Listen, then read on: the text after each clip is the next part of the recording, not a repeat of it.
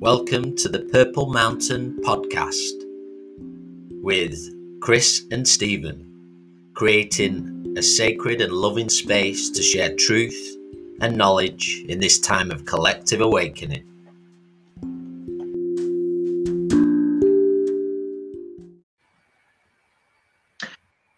Good evening, friends, and welcome to another Purple Mountain video with myself, Chris, and Stephen, who's joining me this evening. Representing, we're each at our own homes this evening. I'm at the Purple Mountain and Stephen's at his home. So we welcome you all to this video. We're going to wait a few minutes just till we get a few people coming online.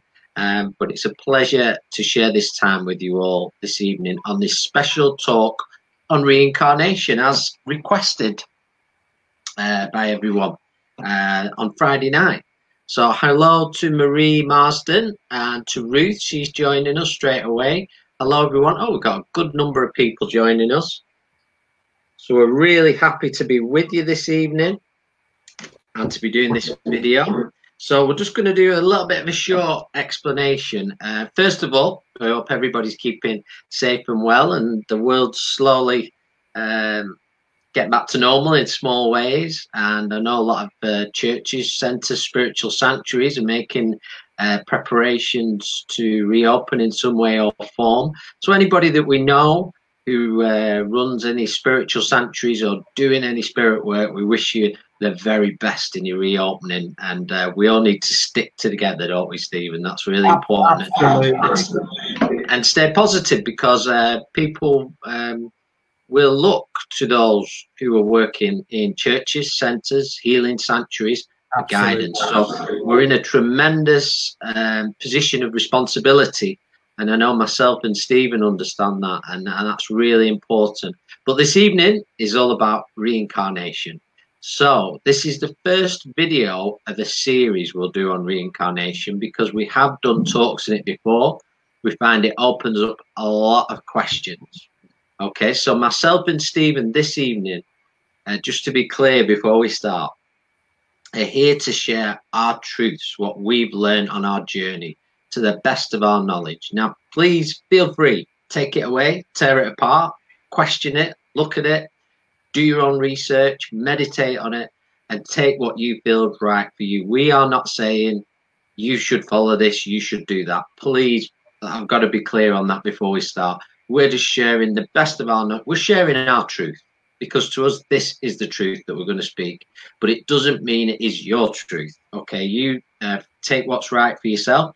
There's going to be opportunity all night for questions. We're going to try and start at the beginning of things best we can. Okay, so hopefully everybody will find it really interesting of the spiritual truth of reincarnation, which has there's many belief systems with reincarnation, the Buddhist culture and such, and it's weaved through many cultures and religions as well, different forms, different belief systems on reincarnation. So we're going to share ours. So, Stephen, we're going to start with yourself this evening, and where we want to start is we want to start with who you are. What is a spirit? When we talk about you are a spirit within a physical body, your soul, your spirit, what is it? So I'm going to hand over to Stephen, and he's going to start us off. Wow, I think, hi everybody, thank you very much for Chris for asking me that question, and I will do my best to answer that. It's one of the very first questions I personally asked when I first joined a spiritual circle many years ago. I'm one of these people that tear stuff apart. I ask lots of questions.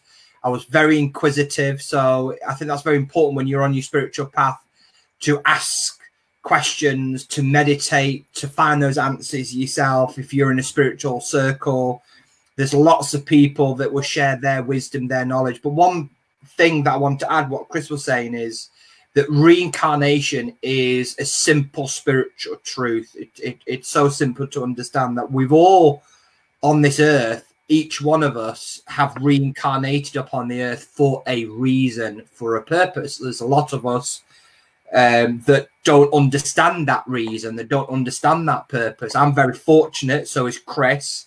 We're on our spiritual path. I fully accept and understand my purpose upon this earth. I feel like I'm in the right place and the right time doing my work. I think that's very important. But what is a spirit? Well, a spirit is unconditional love. It is light. It is truth. Now, we're all part. Some of these words that we're going to be using might sound a bit alien to you, but that's not our intention. Our intention is to share what we know.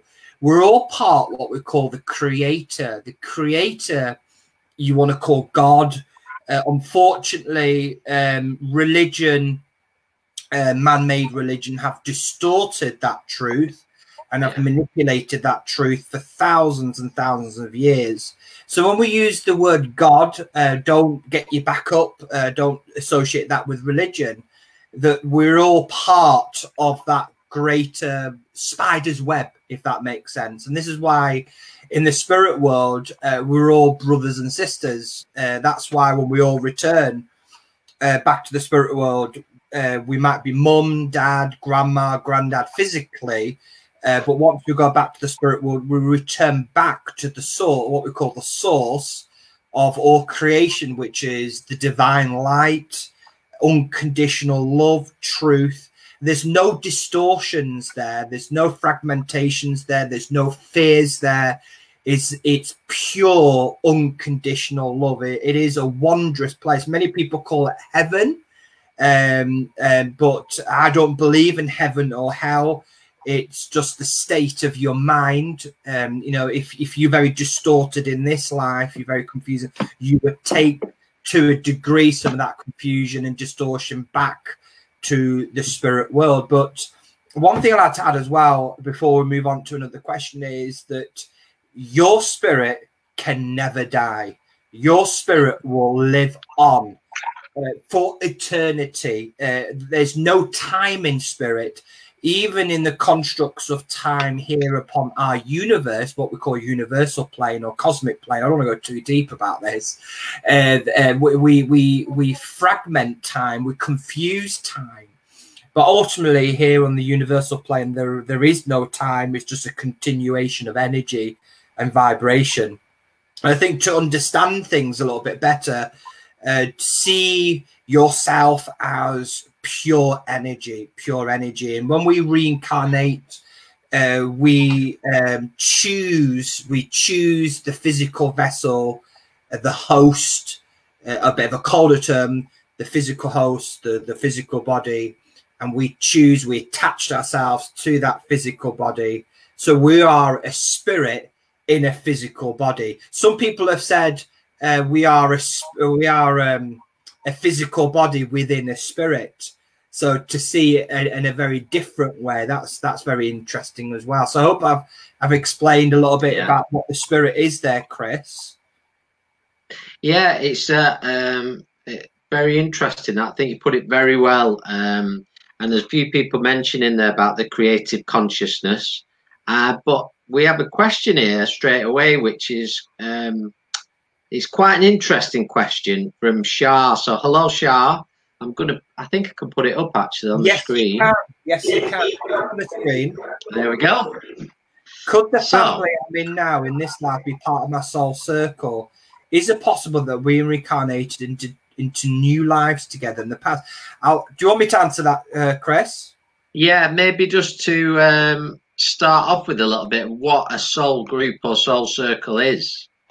Right. Very, very simply, in the spirit world, there are a part of the consciousness, because somebody mentioned consciousness. We're part of the collective consciousness, part of the collective light, truth, and we're all bounded and we're all connected with one another. We're all brothers and sisters.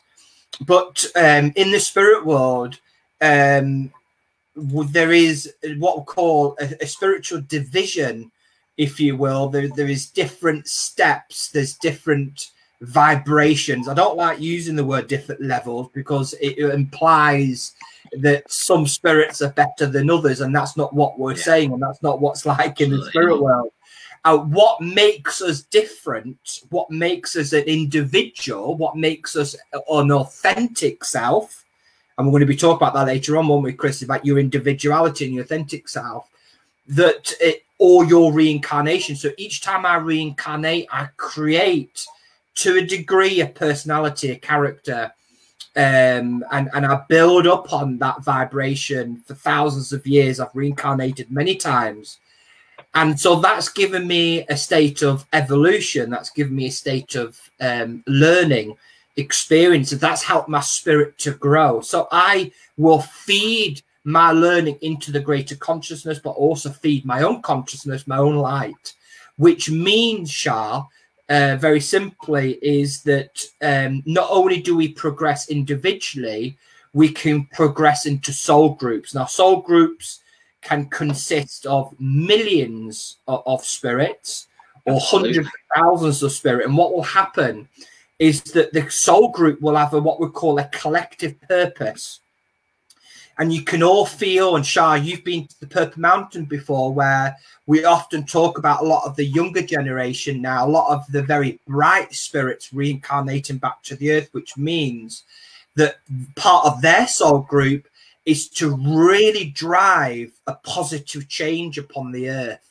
So there will be hundreds of thousands of the same soul group reincarnating across the earth, different countries, all having the same purpose. Now, me and Chris, we belong to the same soul group, which means that our purpose, our reincarnation, which we'll talk about later on, is to heal the earth, to make positive change. So part of the soul group is just a collective, a consciousness of individuals who have the same purpose, who are driving that same purpose at that same time, if that makes sense. I don't know if Chris wants to. I think that makes perfect sense. It's driving, and its purpose and intention, I feel, are really important there. And often we'll talk about connecting with somebody on the earth plane for the first time, and you feel that you've known them for many years and you feel an affinity with them straight away, and there's a very, very high chance that that person is part of the soul group.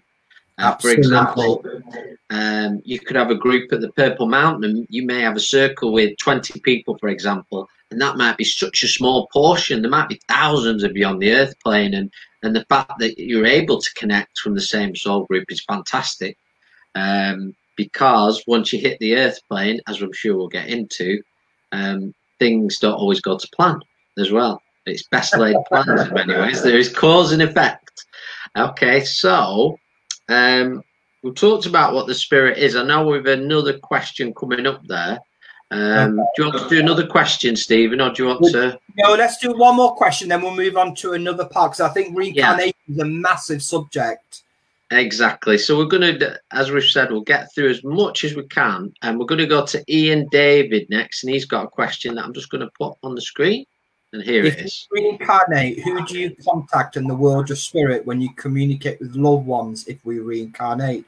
Well, that's very interesting. That I know what you're trying to say there, Ian, is now I'll tell you a bit of a story. We communicate with somebody called Albert Einstein, who's one of our teachers here at the Purple Mountain, hence part of our group's called the Einstein Initiative. To say the very least. The very least. And he says, now, if you believe in reincarnation, now, if you've lived 200 times, I'm just making this up, if you've lived 200 times upon the earth, Ian, in different lives, you must have, during those times, there could have been a good chance you could have had some children, you would have had a mother and father, grandparents. Now, during those times, you would have made thousands and thousands of friends.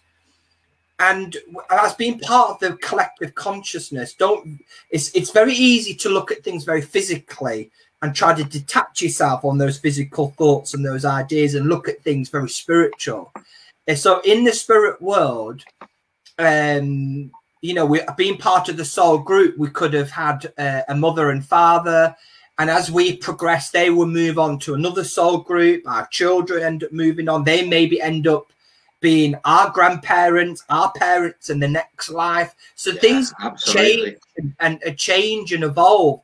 So, I mean, that can only happen once we're all on a level of understanding and we've all moved on. But ultimately, not everybody will reincarnate as part of the soul group. When I said millions, maybe only half of the soul group might reincarnate. The other half might stay in the spirit world. And what might also happen is that the thousands of spirits, Chris, that actually don't make it. Yeah, absolutely. You know, they end up the mother and father don't end up conceiving. You know, when you choose your mother and father, that doesn't happen. You know, plans can change. Like Chris said, you know, once you hit the earth plane is so uncertain, filled with temptation, and things cause and effect. Things change all the time. And so, but there's guides, and that's why you'll have your guides, you'll have your inspirers, you will have your helpers in the spirit world that will assist you in your journey.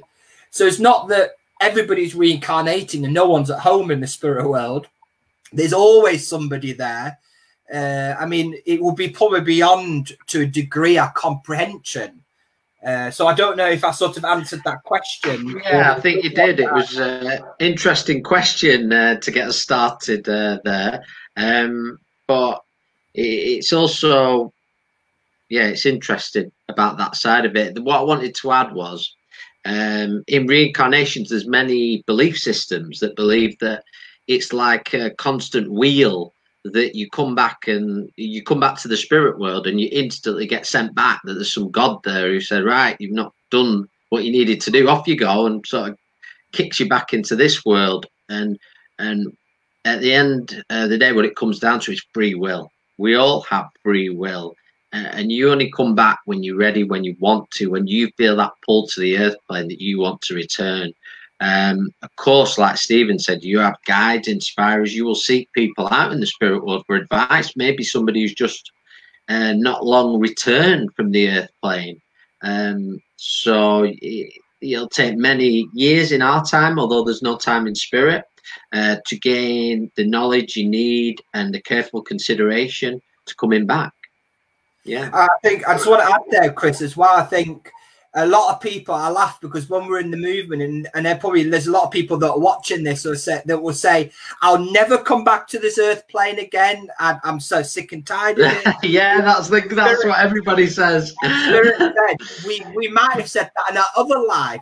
I think what's really important, I think what we really, me and Chris really want to instill to you is that the earth plane is such a wonderful, beautiful place for each one of us to experience, to learn, to evolve. Even though there are many hard times, difficult times, there are even more better times. The spirit grows consciously through its evolution so beautifully upon the earth. And that's why it's so valuable, isn't it, Chris? Our life upon the earth. Your life is so gifted and so important. Well, we have so much work to do, so much to experience.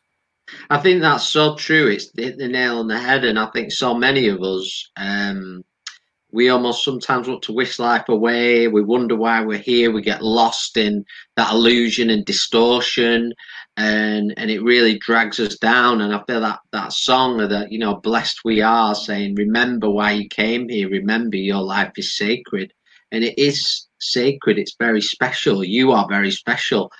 And we've talked about this on other videos, and people we've interviewed and myself and Stephen have discussed this. We tend to look to outsiders to give praise, and we look for heroes and heroism, when really very much the true hero lies within you, within every one of us, within your power, within your strength.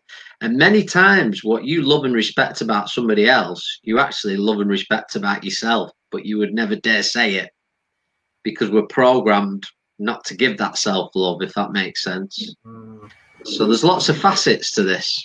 Absolutely. But really, it's very simply, it is, you know, we all return to the earth plane, whatever your purpose, whatever your mission or what your plan is, you are here to experience a physical life. It is in those experiences that helps your spirit to grow and evolve. Absolutely, yeah. So it's something again, myself and Stephen discussed, and we've learned over the past 12 months. Every experience, good or bad, be grateful for, as hard as that sounds, because it's there to teach you. When something happens, look for the lesson in it. Look for the blessing in it in many ways of what it might teach you. Even if you come across somebody in your life who you might have a difficult relationship with or time, look at what that teaches there. There is something there to teach you, that you've been drawn to that person for a reason. So all these beautiful lessons in life. And if you start looking at things that way, then you start to see life in a different way. I mean, absolutely. I did a writing not long ago about there isn't such thing. Spirit don't see, and I really accept this in my heart, that there isn't a wrong path or a right path. Everything in life, every journey we take, every road we take is all lessons. The earth plane's filled with such wonderful lessons. We make it harder as human beings, a spirit in a physical body, that human side, that physical ego, which we'll probably touch upon later on. We make our journey so difficult. So don't react when something bad happens. Just question yourself. And what I do now, and I know you're starting to do this now, Chris, as well, is say, well, what have I learned from this lesson, from this situation, where maybe 2-3 years ago I used to think, oh my God, what is this all about? And you're panicking and you're scared. Absolutely. And you say, I'm never going to come back. And you get so frustrated. And really see every situation as a blessing. I know that seems very sort of heavenly, but it is very, very simple. See every situation as an opportunity to learn and to grow. Don't you agree? Absolutely, I totally agree, and something that I'm personally seeing more and more, and we've been in that cycles. I have before. Myself and Stephen have said these words in the past years. We're not coming back. That's it. Why have we come back? And all these questions we will ask ourselves. But once we start recognizing the teachings and everything, and often, even if you meet somebody, if there's something in them that you might be struggling with your tolerance, or you're seeing something there, it might be mirroring something that lies within you. So you're seeing that for a reason, so you can repair it. It's hard to look within sometimes, but once you start to look within, once you start seeing things from that angle, it helps you. It helps you not, for lack of a better word, I don't believe you can waste energy, but it helps you not get worked up or get yourself to that level where you're just plowing out and exhausting yourself over why am I here, and this, and allowing yourself to drift into a confused state, really, by seeing the blessings, seeing the teachings in things, and keeping them simple, because so often we can create this puzzle out of a small situation when really it's just very small. So it's just very small to look at. I think we're going a little bit off subject. No, but that's what happens. Yeah, I mean, we don't realize as spirit in a physical body, as we are beautiful creators, we have the power to create anything we want. Our state of mind is in constant flux. Yeah. We have the ability to create such wonderful things. And I think that's what we try to instill in people. Know your own power. Know who you are. But there was a teaching, wasn't it, Chris? Something that we've learned a very, very long time ago, and it's related to reincarnation, that if the moments of uncertainty, the moments of sadness, when we make mistakes, how many of us judge ourselves so harshly when we've made a mistake, when we've stumbled, or when we've fallen? It is in those moments that helps us to grow. So why should we punish ourselves in those moments? See that as a blessing. Spot on, yeah. So see that as a positive, because I mean, you used to be really bad, weren't you, Chris? I mean, you used to be really harsh with yourself.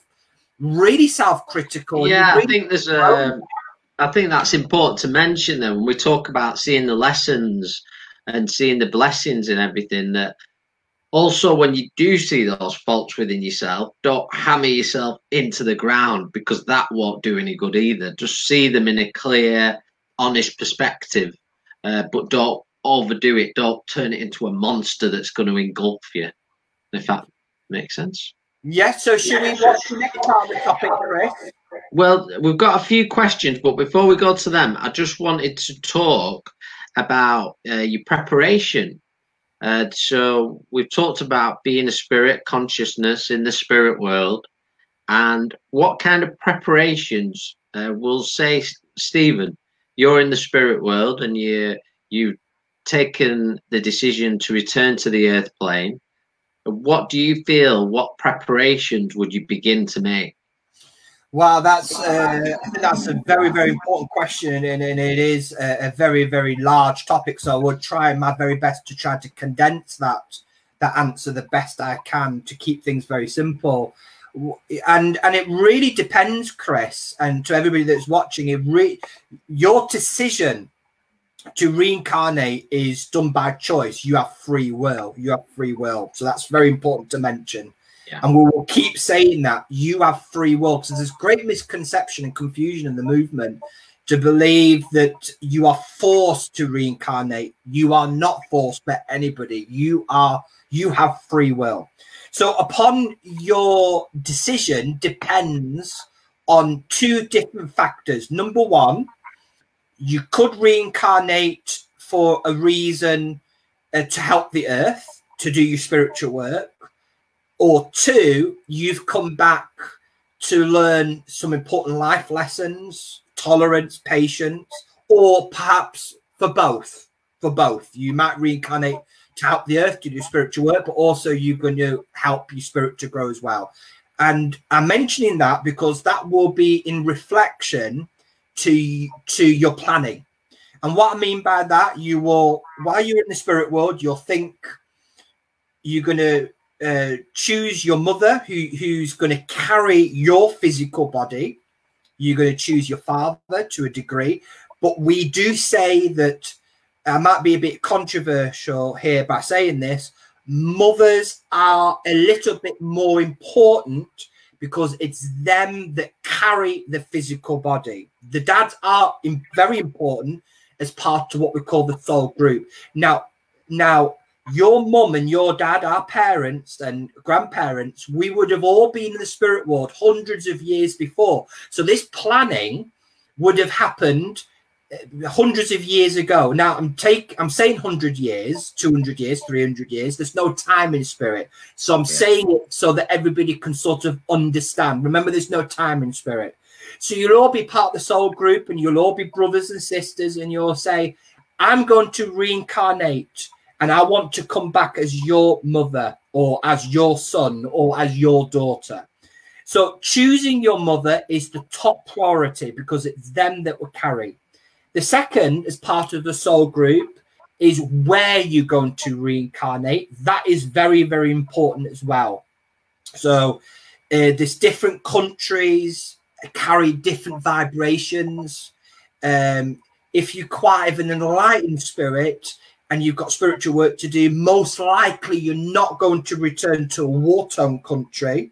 You're going to return to a country where your light is sustained, because remember, everything's vibrating. You're vibrating a light. So that's your second plan. Another plan, you'll then have lots of discussions with your guides, with your teachers and the inspirers that will say to you, are you going to be strong enough to come back to the earth? Can you do it? Do you know how hard it is? Just to remind you, you said you didn't like it last time, and I'm saying it quite of a cold way. There would have been sat there, the Buddhist, and you'd be meditating. And then I'm sure Chris will discuss this later on, and it might be in a separate subject, your one true spirit guide. And we'll probably talk another subject about the role and the importance of your one guide or your guardian angel that will walk with you on your earthly path.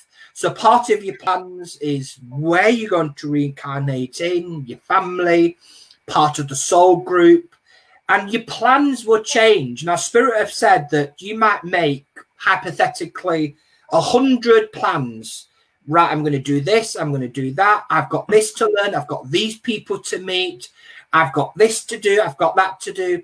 And in your life, you might have only accomplished half of those things or quarter of those things. And that's why you keep reincarnating, because those plans change. Because as you grow, you evolve, things will grow, things will evolve as well. So I hope I've sort of touched upon it a little bit there, Chris. And I don't know if you want to add any more onto that. I think you've kept it on the right lines, really, what we're speaking about. And I think free will's very important throughout the whole thing, and the careful preparations that you make. I'm sure many people have asked the question, why have I reincarnated into this particular family, this particular situation?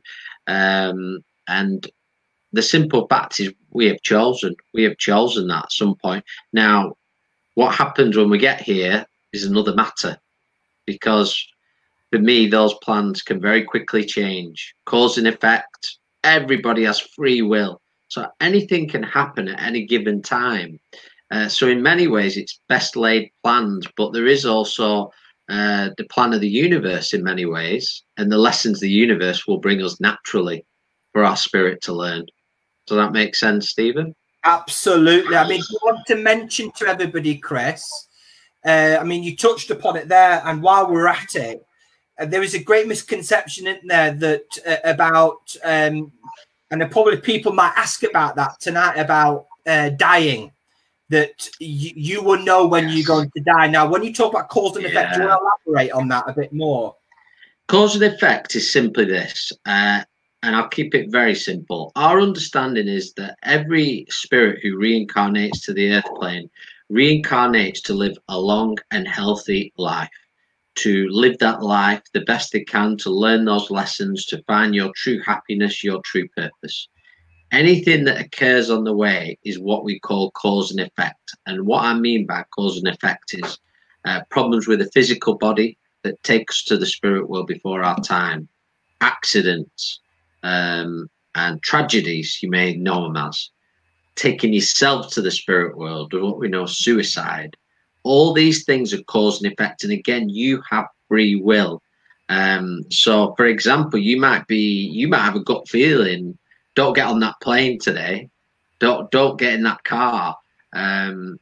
We always have that free will, but cause and effect is basically anything happening at any given time, and necessarily that's not always down to you 100%, because you live in a world where people are also given free will as well. So basically, in our understanding that nobody, for example, will come back to the earth plane and plan to die as a child, or plan to die of cancer. I couldn't put it any more simply to you. That may happen, but it is cause and effect. It necessarily isn't part of the plan, because that spirit would have come here to live a long and prosperous life, and to live those lessons and gain those experiences.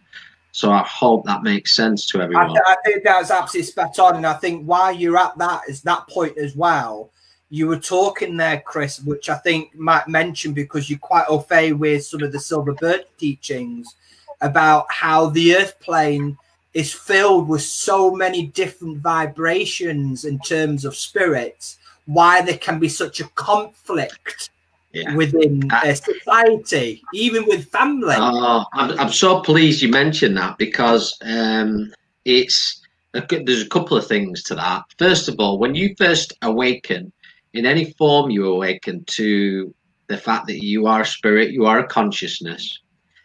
When you awaken, it isn't always easy, because you're awakening not only to the light in the world, but to the darkness, to the illusion, either way you want to put it. So it can be very hard. This is why walking, we won't just say spiritual path, we'll call it a path of light. When you're walking on a path of light, isn't always easy, because you're aware of the pain of the earth and what is occurring. So you're having to deal with that. You're having to walk your path and think, well, and keeping that balance.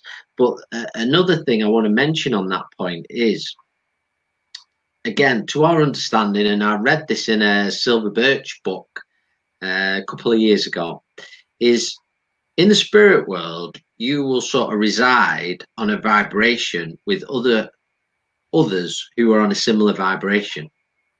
Now, when you're on the earth plane, this is completely different. You are mixing with all different vibrations. So to say it's a little bit more challenging for you, but there lies the lessons as well.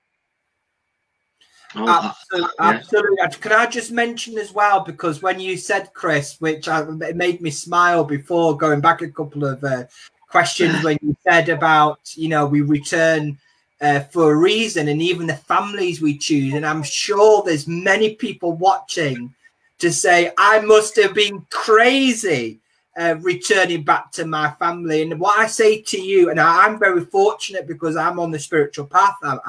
I know where I am in my life. I know what my purpose is.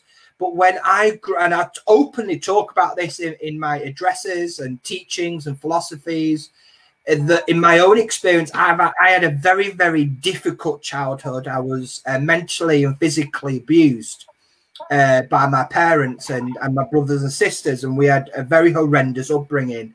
And when I was about 17 or 18, I was in quite of a dark place, and I think it was a moment when me and Chris became friends, and we joined a spiritual circle, and that's where we began our first part of our journey. And it was one of my very first questions, if you can remember, Chris, asking one of our spiritual teacher, Joaquin Tonka, who was communicating through a trance medium, and it was something I felt, if I'm such a bright light, why have I returned to this quite of a dysfunctional family, and chose parents that would do that to me?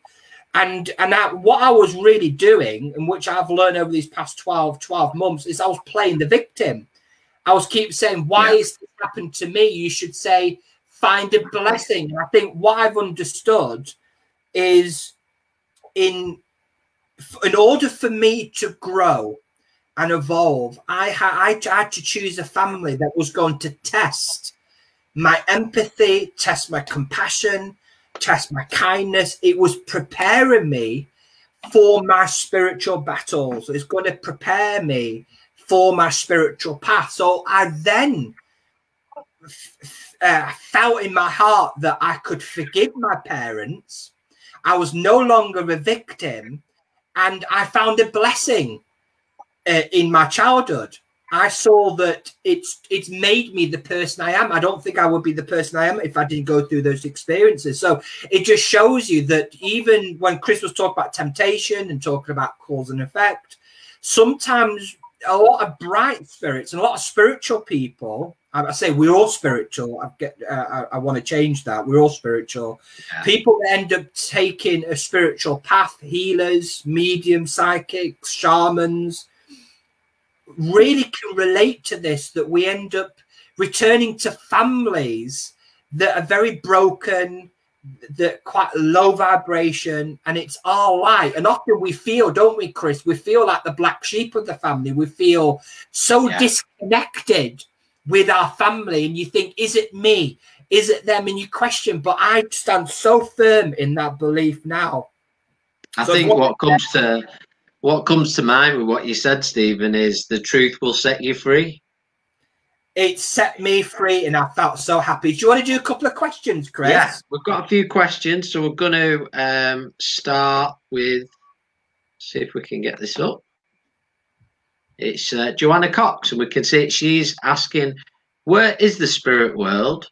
Are they just living amongst us in a different dimension? Which is an interesting question, because how many times do we look up? And the question is, you're doing a service and somebody will say, can you take a Kath? Is she upstairs or downstairs? So is there an upstairs? What is it? Is there a downstairs? And, right. I think that's so interesting. And I think what I can say to that, Joanna, is all it is, we are a spirit in a physical body. Unfortunately, or fortunately, what we call our logical mind, our conscious mind or subconscious mind, our ego, tries to compute, tries to understand up or down. That's why there's no such thing as hell or heaven. There isn't such thing as up or down. All it is a state of mind. Our physical mind tries to comprehend that we say up or down as a way of light and dark, or spirit there and we here. It's just the way that we can physically or egotistically try to understand that. So where is the spirit world? Is a state of mind. I'll ask you a question, Joanna. How powerful is thought? Now, spirits say it is as powerful as a second. So the minute you think of a loved one, they are there. That's how quick and powerful thought are. And that's the same with the spirit world. We can all connect to the spirit world. It's just our own distortions, our own fears, anxiousness, depression shackles us from that connection. And that's why in society, in life now, our job as light workers is to reconnect back to the divine light, reconnect back to the source, so that we are able to channel spirit like we can communicate with one another now. So there isn't really an up or down. It's just a state of mind. That's all the way I can describe it, Chris. I don't know. Do you want to add any more to that? No, I think you put it very well and very simply. I think that's very well put. And that power of thought, that's really important, how quick a thought is. And the power of thoughts, positive or negative, this is where we can be the creators in what we're sending out will always come back to us. But that might be another subject, another time. So we're going to move on to another question. Brilliant. And this one from Sarah Greenwood. And the question is, Spooky, you're discussing this today. Earlier today, my son told me he has known me for 85 years and he chose me to be his mum. Is it possible for a child to remember a previous life? Now, can I just add something? Or it's really a question, Stephen. There was a book and it was written by a gentleman. And when he was a child, he had an experience. I think it was, and he remembered everything. He was able to, I'm sure it was in America. And he was able to remember every single thing from a past life. I don't know if you recall that. I do remember that, yeah. Yeah, but there's been a few examples. But I'm going to pass over to you on this one, if it's okay. Yeah, just keep the question up for a minute, Chris. Just keep it up. Absolutely well. So basically, what I can say to you that, very simply, yes, your son has known you. Your son might have been your grandfather in many lives ago. You would have known each other, and there might be other spirits to say, Sarah, you know, I want to be your mummy too. So there might be other spirits there. I'm not saying very true. I'm not saying that, Sarah. So yes, he was probably saying, I want you to be my mum. You might have been a Native American Indian in his past life, and you could have been a chief's daughter, and you're making plans, and you say, right, I want to come back to your family because I've got this to learn. So you're absolutely spot on. And children, I want to say to you as well, and on a bit of science here, part of the cranial development, which is the skull part, what we call the pineal or the pituitary gland, is very much open as children, and the cranial development doesn't ceases about 11 at puberty. And that's why children have got such an affinity to spirit and so natural, because they're very innocent to a degree. They're very open, susceptible, so they're going to remember. And often when they get to puberty, they'll go to secondary school and they will get ridiculed. The bullies come in and those cranial development ceases. They get programmed, they could get conditioned, and they'll end up losing the spiritual link. Now, it's our job as parents, and it's your job, Sarah, and many other mums and dads that are watching this, is to empower your children to keep their spirituality, to keep the spiritual link, and not weave your own things or program your children, condition your children in your own views. Empower your child. And is it possible for a child to remember the previous life? Yes, it is.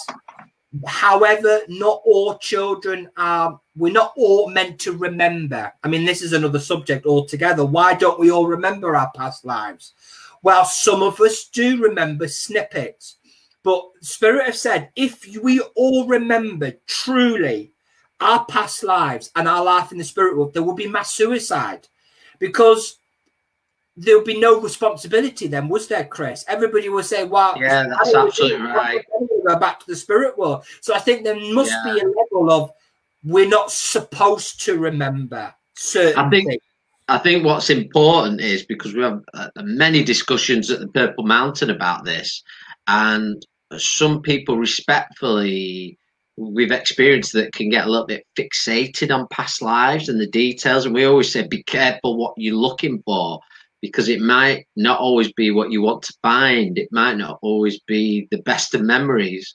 And I truly believe in my heart that if you need to remember something from a life you have led, a past life, that will be helpful to you and beneficial in this life, you will recall it. Either it will come to you, either in a meditation, as you're going about your life, or in a dream state.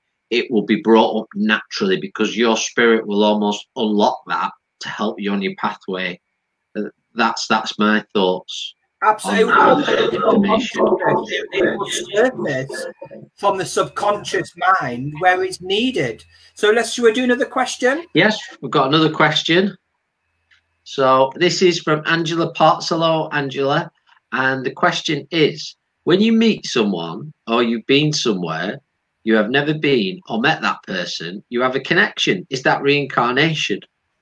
Well, there is different facets to that. I want to say to you as well. Now, two things to that, Angela, trying to keep it very simple, is that most likely when you meet somebody and you have that instant connection, it could be that their spiritual life, there is an attraction there. Now, what can happen sometimes is that it can be a confusion. So you might be attracted to that person and you confused, and it might be from the opposite sex.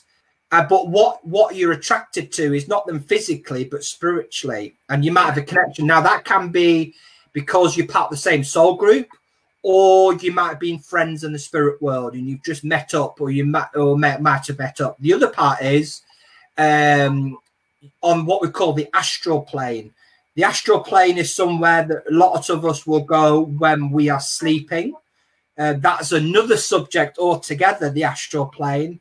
And I'll give you an example. You might be looking for some guidance, and you might be very stuck in your physical life, and you said, I want to move, I want to have a change, and I want some assistance. Now, in the astral plane, you might meet up with your guides, and they'll say, I want to take you to this place. And it might be many miles away, sort of on the astral plane, hypothetically. And they'll show you to this beautiful house. And when you wake up, you might remember fragments of it. And then your dream will eventually disappear. And you'll then say, I want to move. And you might get impressed. And then you end up viewing a couple of houses. And you walk into this house and you say, I've been here before. And I don't know why, but this house looks very familiar to me. And it is, you have been there, because you've been there spiritually. You visited there on the astral plane. So there's different facets to that. Is it to do with your reincarnation? In part, yes, it is. Yeah. So do you want to add anything to that, Chris? No, I think you've been absolutely right. There's more than one facet to that part. It can be a past life connection. It can be a connection, as we spoke about, on an astral level, where you've connected with somebody. Again, we spoke about soul groups as well. You might be part of the soul group, as we mentioned earlier. But everything for a reason. This is why we say follow your feelings. We always trust those feelings that we get right here when we meet anybody or in a situation, and they will serve you really well. So we're going to move on to another question. We've got lots of questions, which we love. Keep the questions coming. This is why we're doing this video this evening, to share some knowledge and hopefully learn from one another. So, brilliant. Our next one. Oh no, that was a comment. Sorry, we want the one above. Okay. Would you want to read this one, Stephen? I have an overwhelming fear of heights, as I've always gotten the urge to jump. Could this have now been a past and a previous life? Right, Kerry.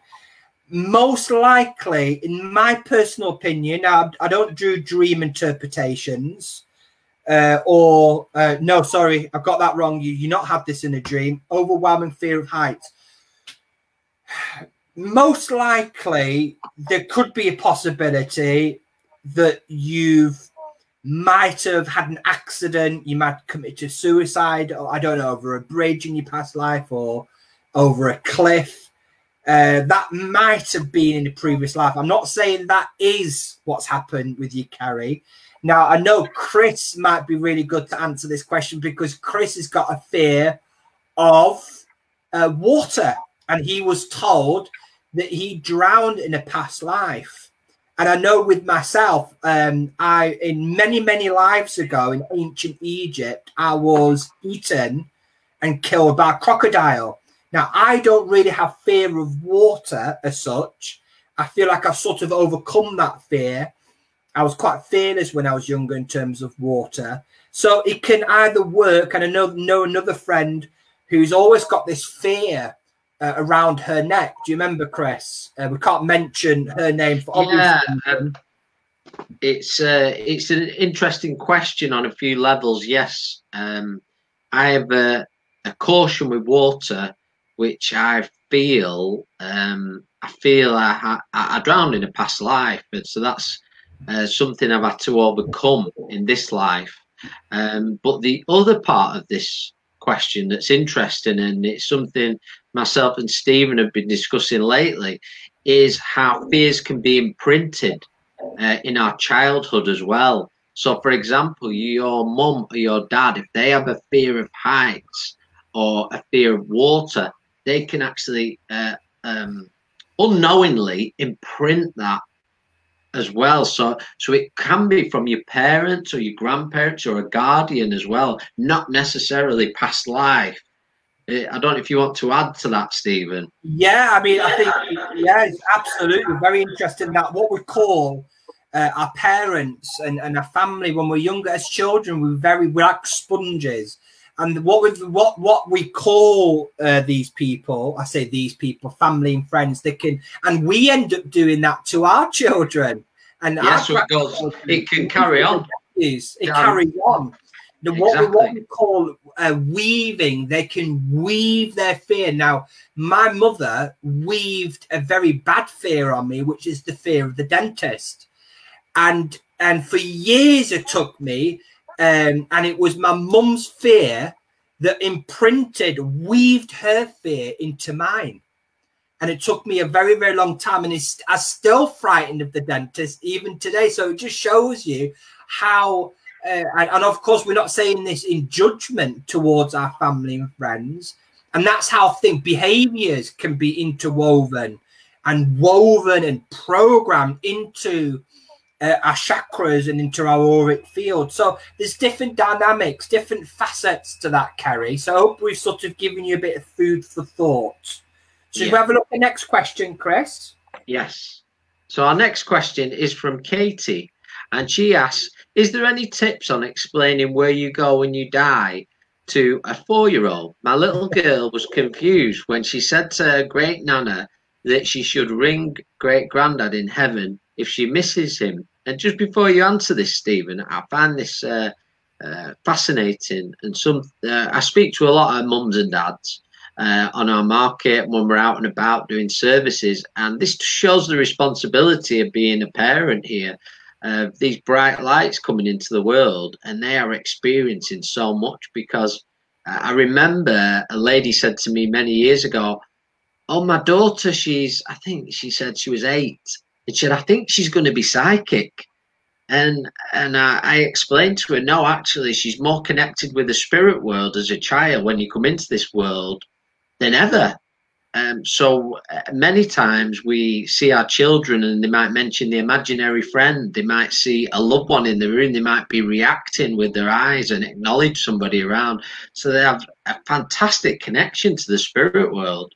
I just wanted to add that before you answered the question. Yeah, I mean, there's different parts to the question. Again, they're not as simple to answer, but my advisement, and I can't say this because I'm not a parent, but my only advisement as a reader, as a medium, as a healer, as a shaman, to anybody that's got children is always try to empower your children. Keep very open-minded with your children when it comes to spirit, and try to empower them. We're not talking about religion here, because religion has unfortunately in many ways have done too much damage to the human consciousness, to the spiritual consciousness, and have hindered, because it was only less than 100 years ago you would dare talk about spirit. I mean, I know a lot of, even the past sort of a few years, and with the readings we've done, where how many times have parents said to children, you've not got an imaginary friend, don't talk about that, you're scaring me. And it's a very natural thing to, as children, to be very open, and they can sense spirit. So my only advisement really is, any tips is just be very open.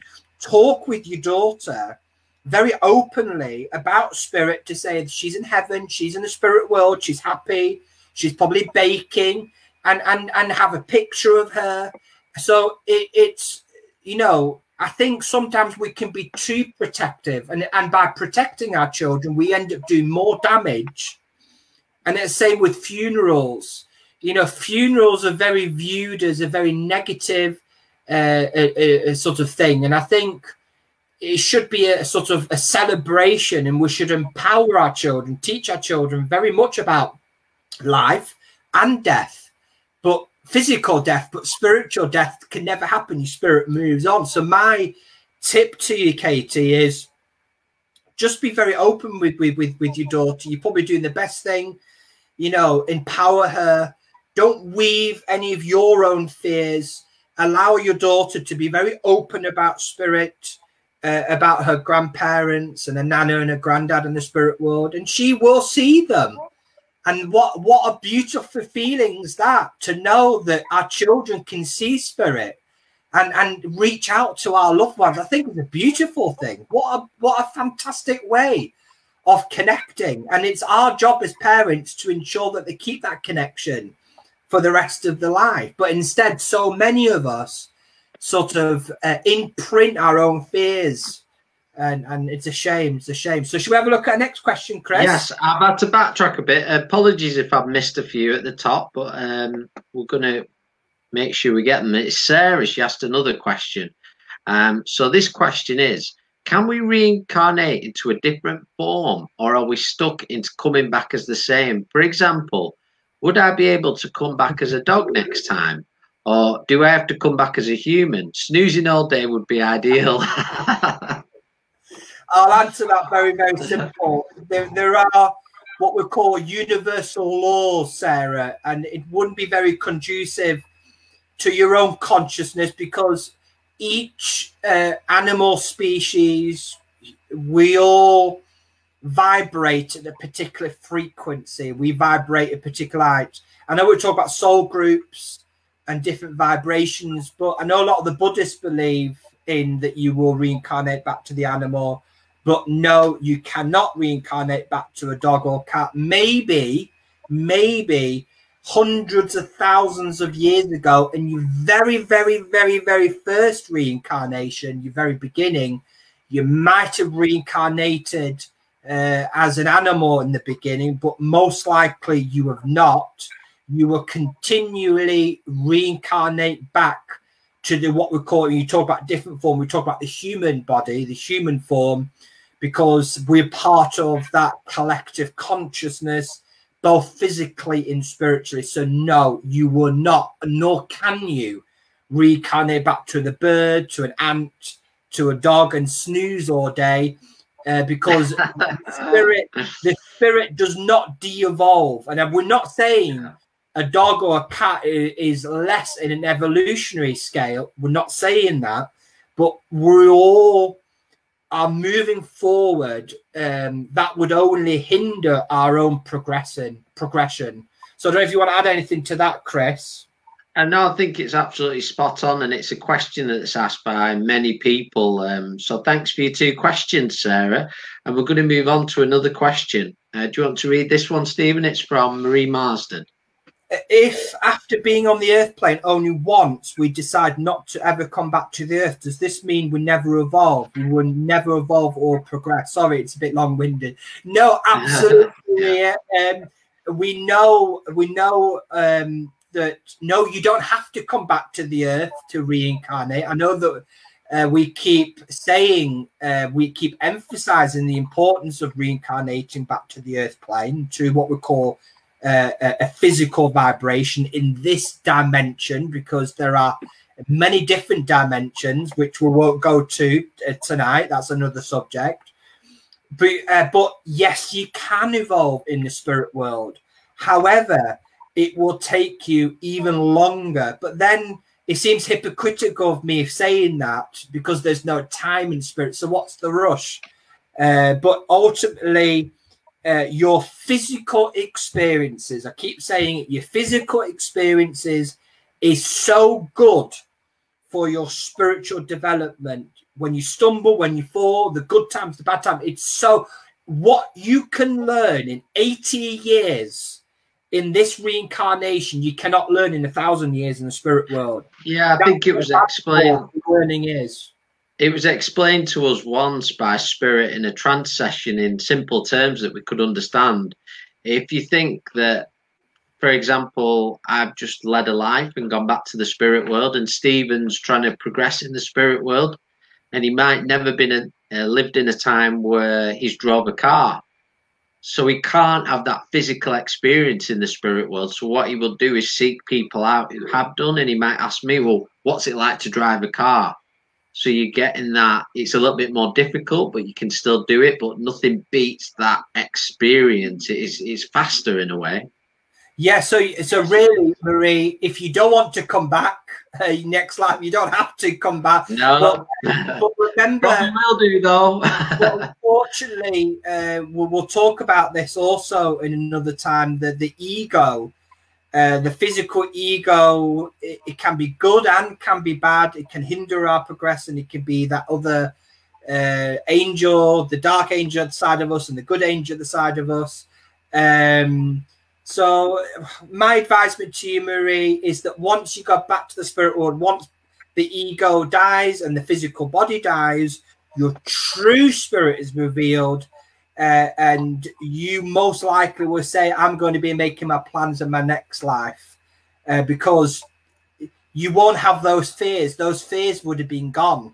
Those fears have been left behind.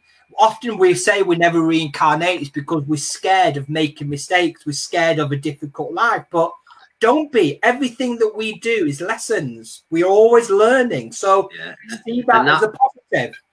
And that fear will never be your friend. It'll always hold you back. So we're going to move on. We've got lots of questions coming in now. Lots. So we're going to work out. This is actually one from before. And it's saying, I was once told that I've been here twice before.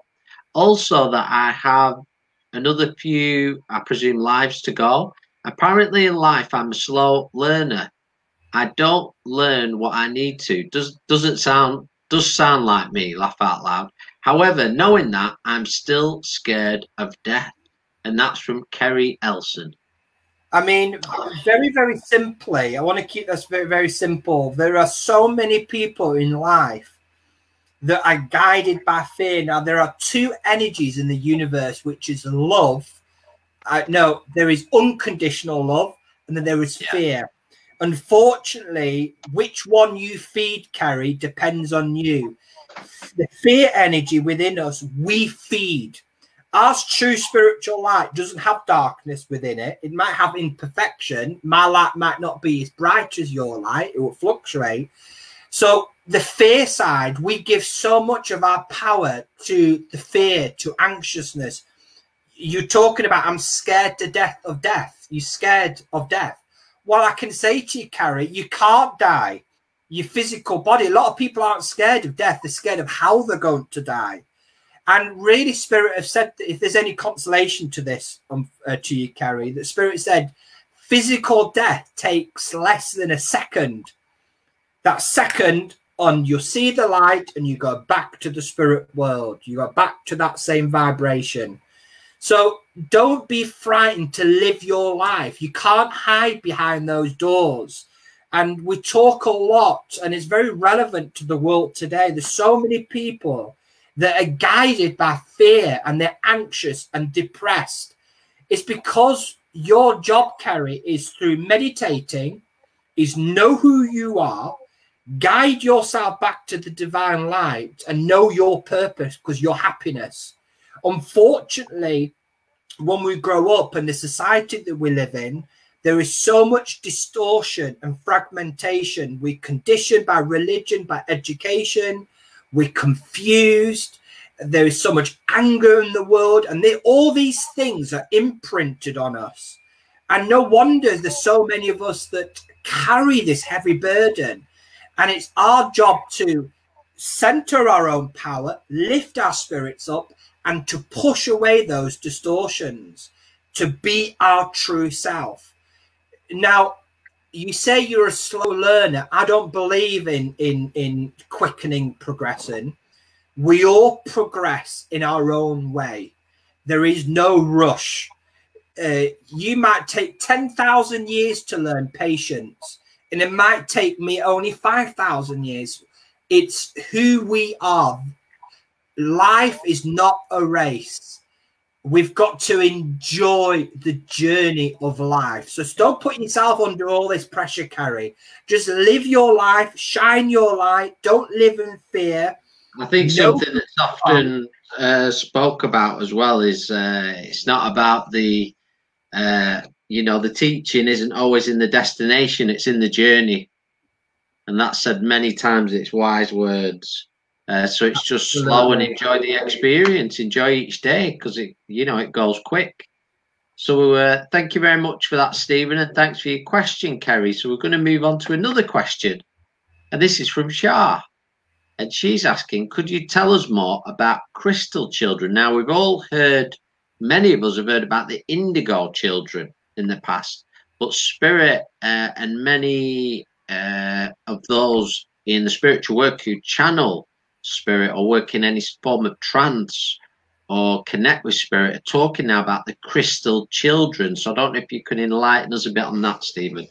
Yes, I want to go back with what you mentioned about the indigo children. Now, indigo children we'll talk about a group of, we say children, we talk about physically here, they're not children in the spirit world, they're very, very enlightened ancestors that have lived on the earth plane millions of years ago. Very, very enlightened beings, a part of our consciousness, part of our human DNA, if that makes sense to everybody. Yeah. So the indigo children's aim and objective was last 200-300 years was to reincarnate back to the earth to make real positive spiritual change, to enlighten and lift the vibrations of the earth. That was the aim of the indigo children. Unfortunately, no matter what a bright spirit you are, once you hit the earth plane, you will be tempted like everybody else. Now, unfortunately, a lot of indigo children failed to a degree that task. Now, there is a lot of more enlightened children called crystal children or earth children. Crystal children are a group of very, very special enlightened brothers and sisters in the spirit world whose aim and objective is simply to lift the vibrations of the earth to create a new golden era of peace, prosperity and harmony of all humanity, so that there is no pollution, everything's eco-friendly, we all live in peace and harmony. And that's the aim of the crystal children, because the vibrations of the earth are too low. And it's down to people like us to lift the vibrations of the earth before it's just destroyed. Very, very simple. We have to protect the earth. And that's the job of the crystal children. And why do you think, everybody, all these crystals are being mined from the earth. They've been mined for thousands of years. Yes, they have in ancient Egypt and China, but it's more apparent now because it's the crystals. We know that crystals of all different forms hold a collector's consciousness. They have a very deep connection with the earth. And by linking with the ley lines, we can finally lift the distortions, lift the fears, lift the hurt and the trauma, and finally bring peace and harmony upon the earth. So I hope I've answered that question, Chris. Yes, very good. And thanks to Shah for the question. Lots of love and light to you. And we're going to move on to another question from Adam Purnell. Do you know him, Stephen? Yes. And you can answer this one, Chris. Well, you can read it then. Okay. Adam says, are there an infinite number of spirits? As the world population grows rapidly, are the majority of these new live spirits who haven't come back for a while, or are they new spirits? If they're new spirits, how are new spirits born into existence? There's actually, Albert would say there's 6 different questions to that question. Yeah, there's a lot of questions. I'm going to portion it off this, Adam, if I can. And the first one is, in a way, to ask how many spirits there are, it is infinite in a way. It's how long is a piece of string? How quick is a thought? How big is the universe? Who is God? Is there a God? It's one of those questions. So in a way, there are an infinite number, I would believe. And it's interesting when we talk about world population, and I might be a bit controversial here, but it's my true thoughts is, I believe when we talk about how the population is growing rapidly, that actually is a little bit of a distortion within itself, that many wish to sort of imprint on us, how we're becoming overwhelmed and protect ourselves and separate ourselves. But that's another issue.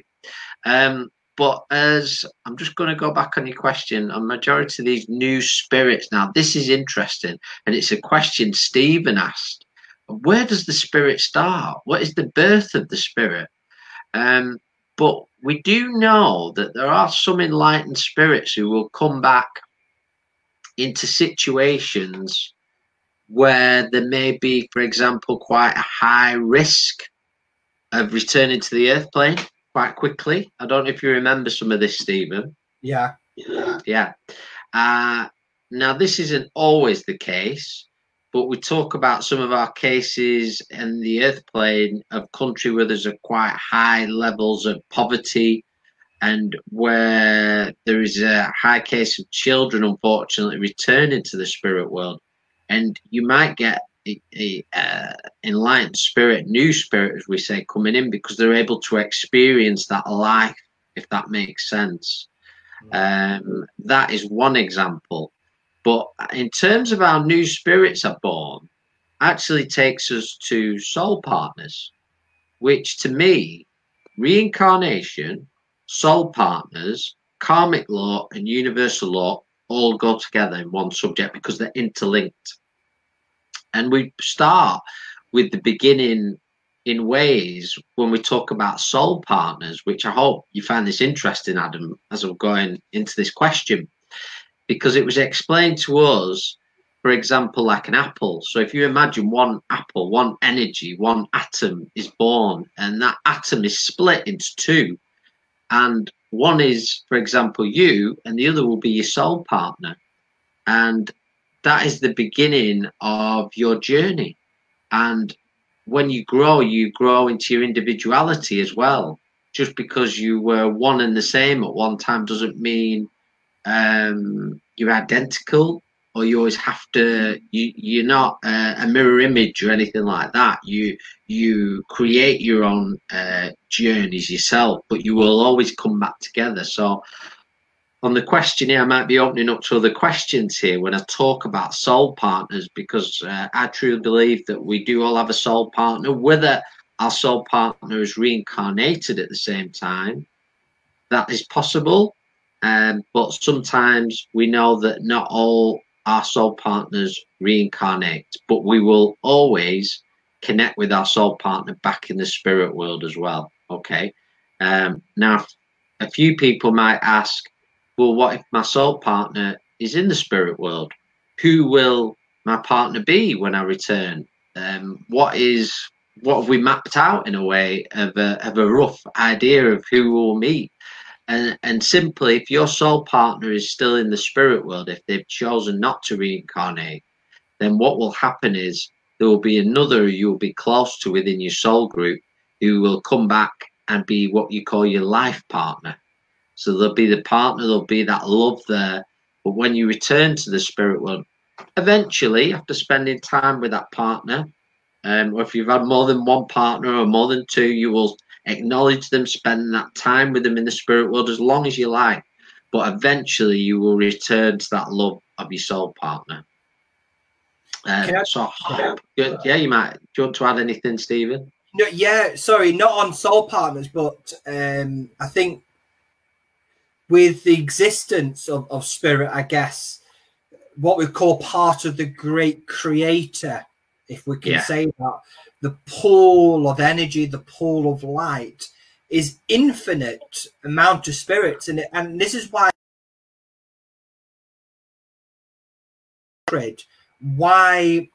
giving birth to a child, because it's the continuation of the human race, an opportunity for us all to reincarnate, to live another life, to progress, to evolve.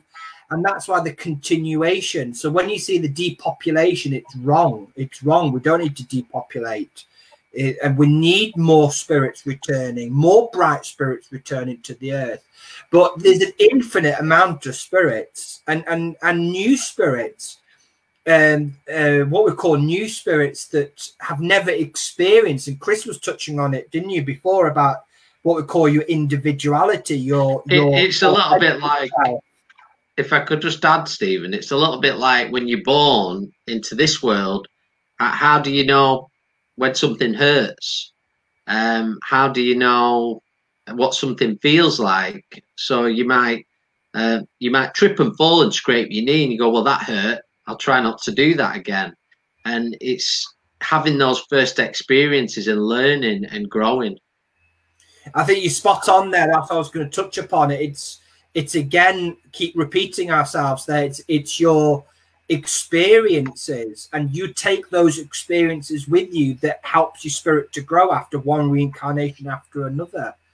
So yeah, it's a very interesting question there. You can go on and on with those questions, Adam. Yeah, so we'll excellent question, Adam. And I remember Stephen asking that one in circle, and it's been asked by many people. Where does it all start as well? And some of it might even be beyond our comprehension. Oh, just want to mention there, Chris. I think I might ask myself that when I next have my medicine. Oh, right, that'll be interesting. Okay, so we're going on to the next question here. Now this is with Sarah. I'm just going to change our thing a little bit because it's a big question, this. Or not. Okay. Sarah's asking, death is my biggest fear too. This has been mentioned a lot tonight. After years of trying to figure out my fear of the unavoidable, I worked out that I'm not afraid of dying. I'm afraid of this life ending. I love my life and don't want it to end. I now see a fear of death as a good thing because it just means I'm really happy right now. This thought process has helped me slightly. So I don't know if you want to add anything there, Stephen. Yeah, I think you really answered your question there. Death, it's I think where it stems from, a lot of people that are scared of death, there is that saying, isn't it? I'm scared of dying because I've never lived. And I think just live in the moment. People say that people that are scared of death are scared of living. They're already living in the future. And really my advisement to anybody is to live in the moment. I think we can't think about, at the end of the day, anybody that's listening now, none of us are getting out of here alive. We're all going to die. Yeah. Physically going to die. He's not talking about this. It's not this video, by the way. He's talking about life. yeah, I'm not saying now. So really, it comes down to, you're very true there, Sarah. It's your happiness. If you are centered, if you know what your life's purpose is, you're truly happy, your heart center is good, you're part of the divine light, you know where you are, you won't be scared. You know, just try harder in your next life. You know, it's just through one door, through another door. Don't be frightened to live. Don't be scared to live. Instead, you're going to die. Okay, I'm going to just thanks for your question, Sarah, by the way, and your feedback. Many thanks. I'm really pleased you connect with us this evening. So, I just want to follow up. It isn't a question, this, but just wanted to add this from Adam. He says, also, just as a follow up, I don't believe we are overpopulated. We just have a large population. So I was wondering where all the new spirits came from to make up those lives. But thanks for the answer. Really helpful. So I'm going to just add Shah as well. She just wants to share something with us here. My dad committed suicide. I think since returning to the spirit world, he's had a lot of work to do. But I've been told he's healing and finding peace, and deep in my gut, I knew it was true before it was even said. Now that's important because nothing can kid your feelings. I feel he had to heal a bit because I could feel him around me more, if that makes sense. I hope they are always trouble. We all deserve peace and light. We certainly do. Absolutely. Can I just mention something there, Chris? I just mention something there, Chris, about suicides and people that take drugs and people take alcohol? And unfortunately, it's a big pandemic in the world today, and there's just too many of our brothers and sisters, our family, that return to the spirit world before their time. They are not meant to take that path. And unfortunately, we've got to, as a society, got to change our thinking, change our stance on drugs, alcohol, and suicides. We can't judge people for that. I'm not saying that. But don't see suicide as suicide. Don't see drugs as drugs. Don't see alcohol as alcohol. See the pain. Your dad, Shah, somewhere had deep emotional pain, and he, like many others that take their lives because they are unable to face their pain, their trauma, their pain.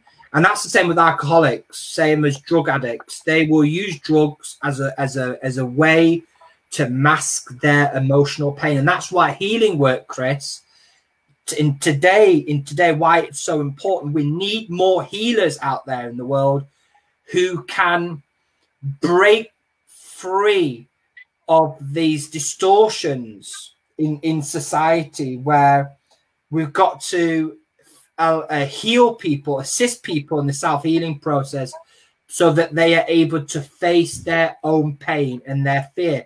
Because it's easier, we say it's easier, don't we, Chris, to drink, to take drugs, to commit suicide, than to face that pain and trauma. And it's our jobs here to face that pain and trauma. So I just want to add a little bit. Yeah, it's a lot of people struggle in this world because there's so much presented around us and given to us and that we walk through that has nothing to do with who we are or why we're here. And that confusion can be very hard for people to walk through. So in ways, many of us look for things to hide away and to almost create an illusion within an illusion. To keep going, but the true way is to do that hard work, the hardest work, and that is to start breaking through it, finding our truths.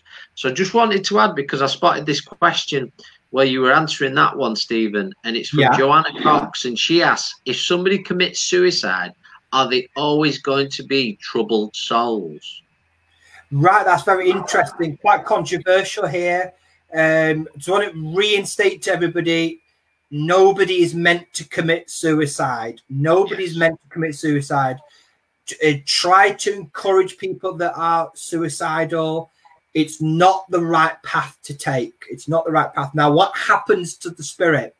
People believe that once you return back to the spirit world, all your troubles and all your pain and sorrow is left behind. To a degree, you are right. Physically, the physical body's no more. It's gone.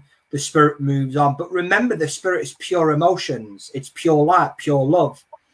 Now, when you go back to the spirit world, the spirit have explained to us that the moment of death, depending on your death, it is almost a sin, not a sin. It's almost against your own gift.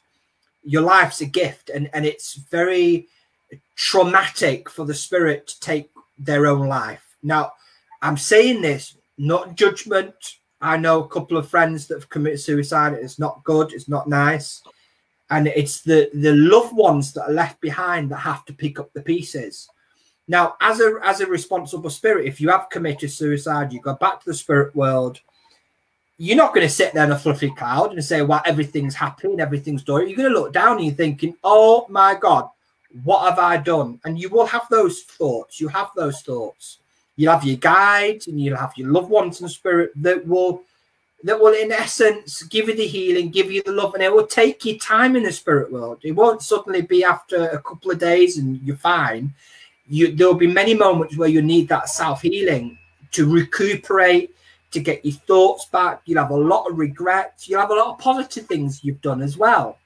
And often a lot of people, spirits that have committed suicide, end up being inspirers, end up helping other healers, other people that have done this themselves. So end up being light workers themselves, if that makes sense to everybody. So are there going to be troubled souls? Most likely, no.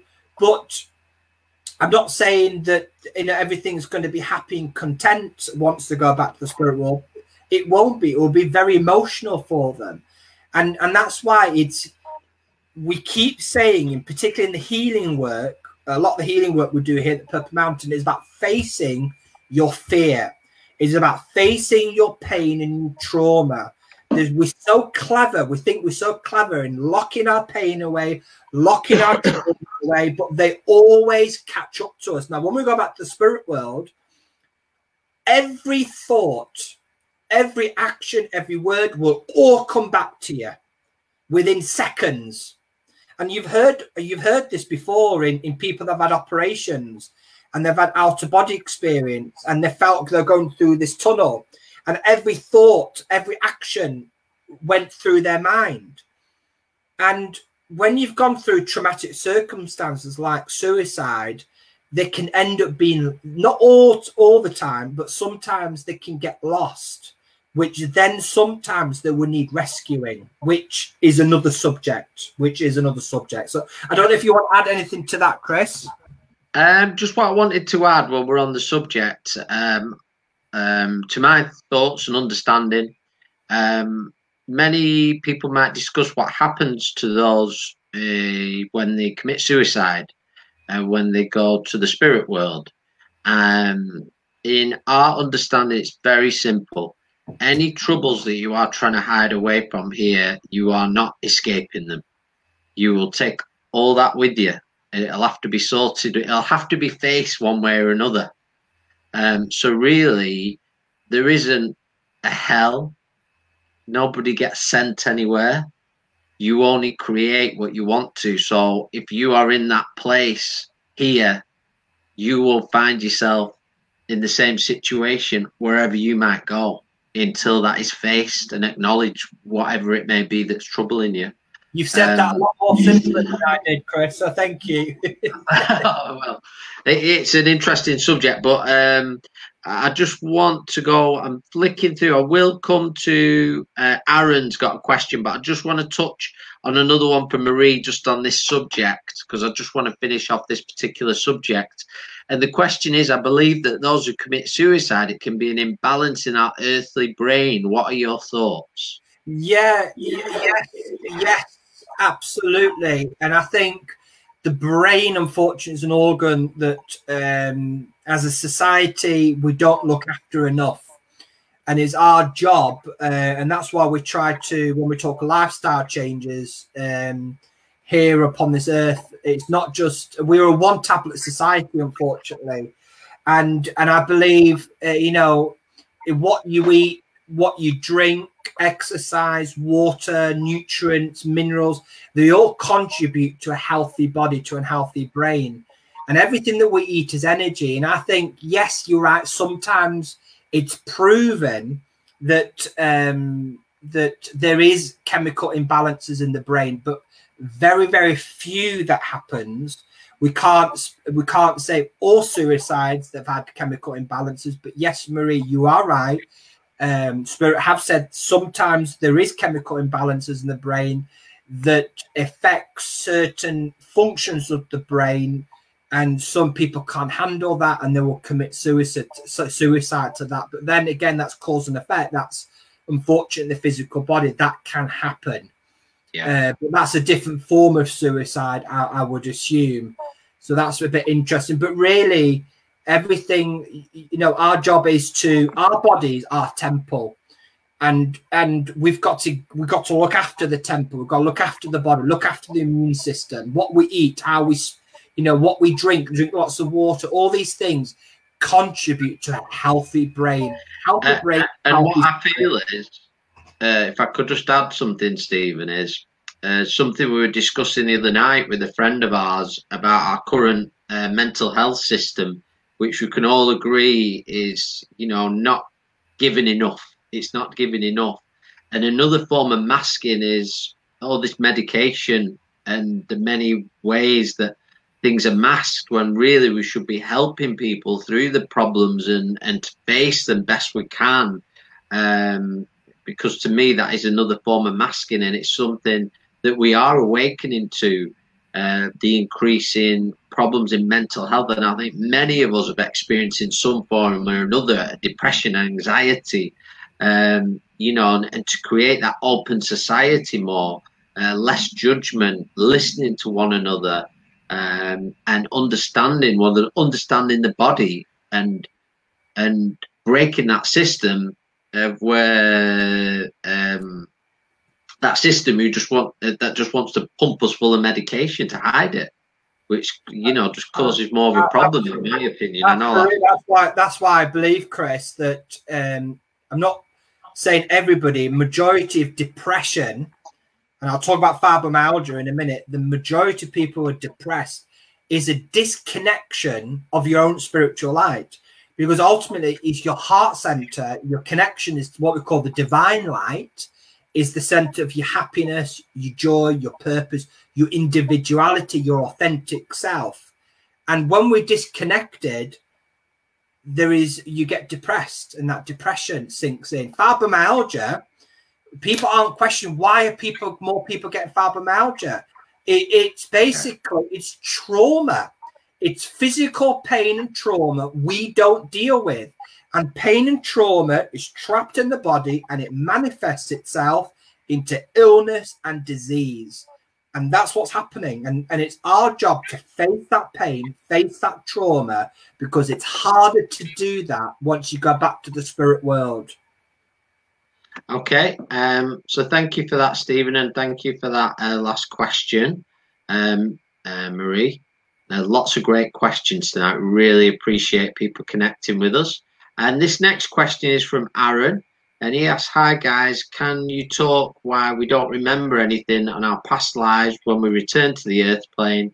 Manny's question. So do you want to, I know we spoke about this earlier, but maybe you just want to briefly answer that question, Stephen. Yeah, I think some of us are fortunate that we will remember snippets, we'll remember bits about our past lives. I have done a lot of ayahuasca and Kambo treatments, where I've been given the very perfect opportunity where I was able to remember certain things about my past lives. But like Chris said earlier on, there is absolutely no reason why you need to remember your past life. There is a sort of a bit of an obsession in certain parts of the movement where they want to know all about the past lives, and you're living in the past there. I think what's important is to live in the moment. And what makes me laugh, which Spirit have said, which I completely understand, and you probably agree with it as well, Chris, is that people they romanticize their past lives. Yeah, very true. They were singers and they were Egyptian priests. Well, in your past life, you could have been a mass murderer. You could have been. Yeah. Do you know what I mean? You could have lived only 6 years old, and you could have died because of a virus. You know, life expectancy not long ago was very low. So I think that's why. I think there are a lot of good things of your past lives to remember. And there's also many things in your past lives I think is best to stay in the past. And like Chris said, it will come out from your spirit when it needs to, when you need to remember. Yeah, I truly believe that. that if we really need to recall something, if it is beneficial, if that past life experience is beneficial in this life, right here, right now, it will come to you in some form, dream state, meditation, or that memory will come back if it can serve you in this life and help you along. So it doesn't naturally come up. What would happen as well, that if you were shown about your past life, it can affect this life. It can affect your decisions in this life, and that's what's absolutely better to remember. So we're going to move on. Just I think this is probably be our final question. So it is from Sarah again, and she asks, for those who choose not to reincarnate again, what happens to their soul? Do they just stay stuck in the spirit world, or do they move somewhere else? It's quite funny, this, because I was just envisaging all these lost people, but it's not quite that way. No, I think it'd be great to finish off now, really, about what the spirit world is, and we talked about the vibration. Now, a lot of us have talked about the halls of learning, and spirits say it's the most beautiful place. And you think if it's such a wonderful and beautiful place, and that really, for the last question, Matt, with Manny's question, Aaron's question is, when you come from such a high vibration, such a beautiful place, if you are to remember that, you're thinking, what am I doing in this dirty earth plane? I'm going to kill myself and get back to the spirit world. And that's another reason why you're not supposed to remember.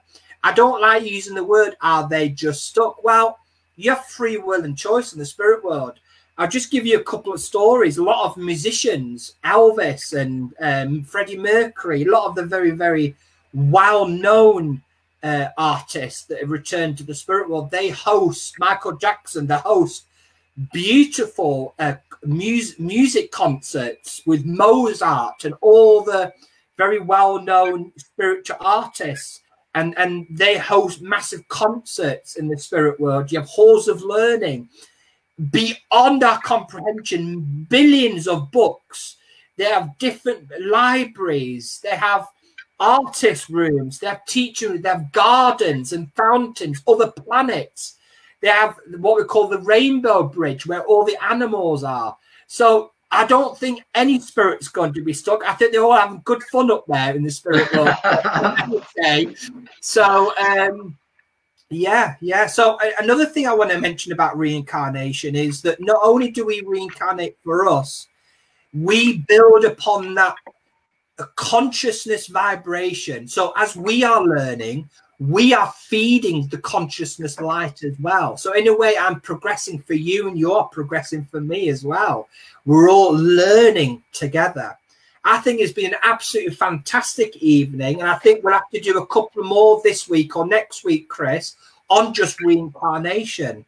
Yeah, we'll try and join everybody possibly next, maybe next Monday or around there. We'll definitely do a series on reincarnation. Inevitably, with reincarnation, as I said, it connects with universal law, karmic law. So we're going to connect those things in. If we have any more questions that haven't been able to be answered tonight, please write them down and join us next time. And it's such a fascinating subject, reincarnation. We are still learning right now. One question leads to another. It never ends. I think what I was going to say there, Chris, it'd be great also next time, which we're gaining a lot of new knowledge all the time as well about family loops, ancestral loops, how countries have to evolve, and it's just very relevant what's happening. So lots of fascinating questions, a lot of fascinating topics to come, and we might maybe invite a couple of guests into the talk maybe next time. That would be great as well, wouldn't you, Chris? Yeah, absolutely. We're going to keep this going. We're going to call this a series of videos on reincarnation. So we're going to keep them going as long as everybody out there wants to hear and share that information. We're going to keep doing them. And it's been a fantastic evening. Thank you, everybody who's joined us this evening, for your love and for your fantastic questions that's kept us on our toes, which is what we're here for. And from myself and Stephen, we just want to say, always walk in your truth, be the light, see the light within you, love yourself. And from us Chris and Stephen at the Purple Mountain, we send you much love and blessings. Stay safe and well always. Good night, God bless everybody.